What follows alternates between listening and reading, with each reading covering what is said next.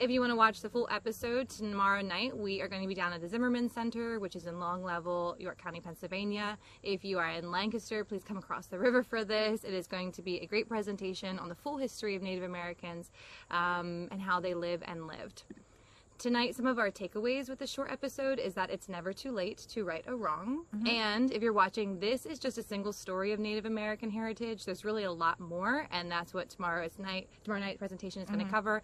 We're going to talk about for an hour, and it celebrates a little bit more of their history. Yeah, so we're going to give you a little deep dive into what the boarding school is like. Yeah. So by 1879, a one-of-a-kind local school opens just northwest of York County and Carlisle. And unlike a well-rounded instruction of tolerance and acceptance, the goal of this school was to educate and strip away the Native American lifestyle and make them more like the popular culture, like the white man, basically. So it wasn't like a boarding school or public school would be like today. Yep. So Native Americans were viewed as this problem. There was this territorial imperialism that was happening in the United States. And so really to kind of wipe out the existence of the Native American tribes, what they did was they opened up these schools. And the first school was founded by a Civil War veteran, and his name was Lieutenant Colonel Richard Henry Pratt. He led the opening of this first government-operated residential school for Native Americans right here in Carlisle. Not York County, but I mean close enough that we're considering it local history. Its mission was to assimilate Native Americans into the white culture. And here's a picture of that.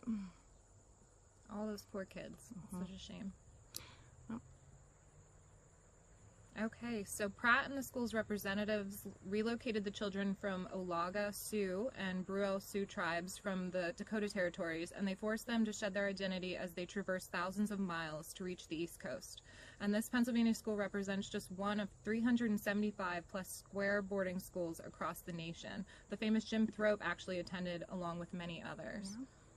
Have you been to Jim Thorpe?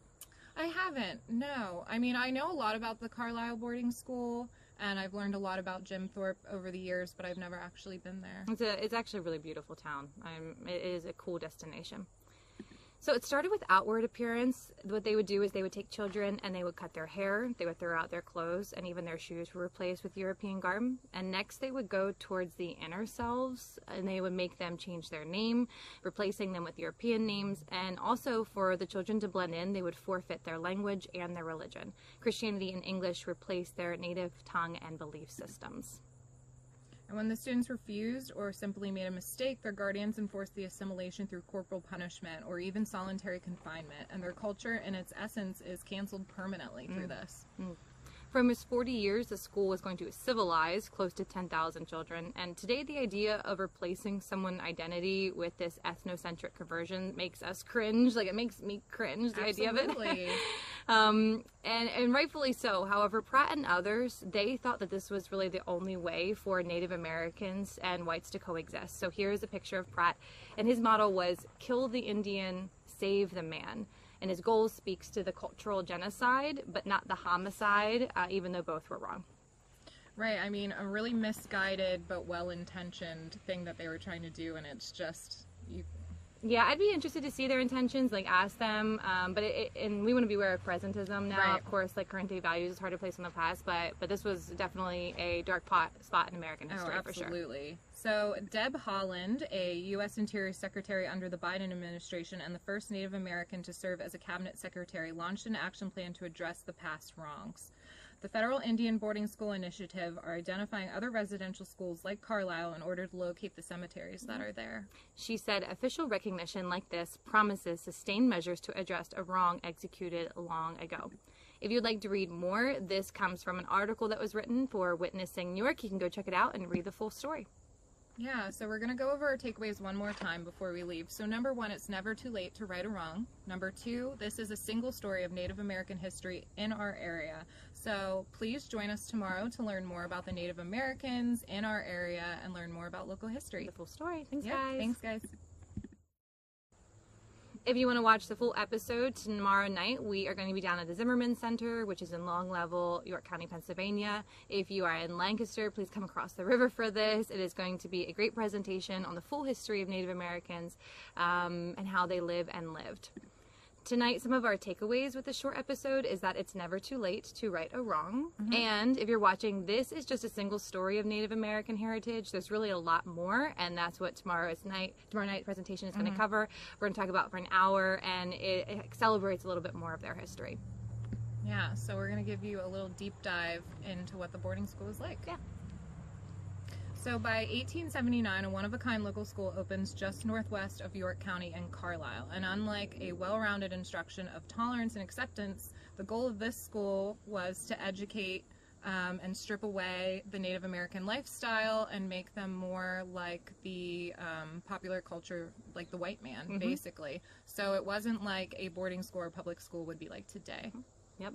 So Native Americans were viewed as this problem. There was this territorial imperialism that was happening in the United States.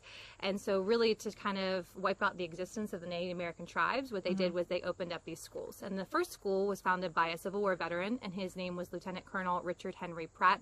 He led the opening of this first government-operated residential school for Native Americans right here in Carlisle. Not York County, but I mean close enough that we're considering it local history.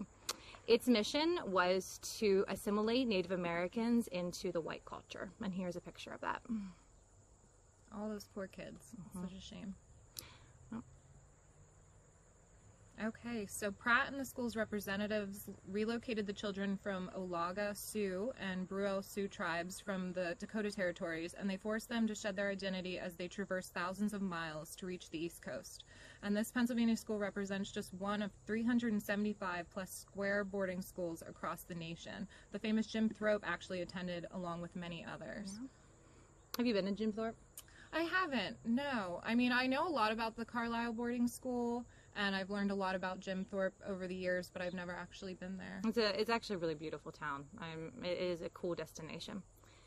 So it started with outward appearance. What they would do is they would take children and they would cut their hair, they would throw out their clothes, and even their shoes were replaced with European garb. And next they would go towards the inner selves, and they would make them change their name, replacing them with European names. And also for the children to blend in, they would forfeit their language and their religion. Christianity and English replaced their native tongue and belief systems.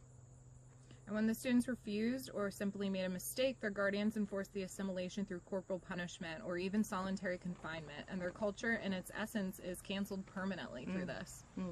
For almost 40 years, the school was going to civilize close to 10,000 children. And today, the idea of replacing someone's identity with this ethnocentric conversion makes us cringe. Like, it makes me cringe, the idea of it.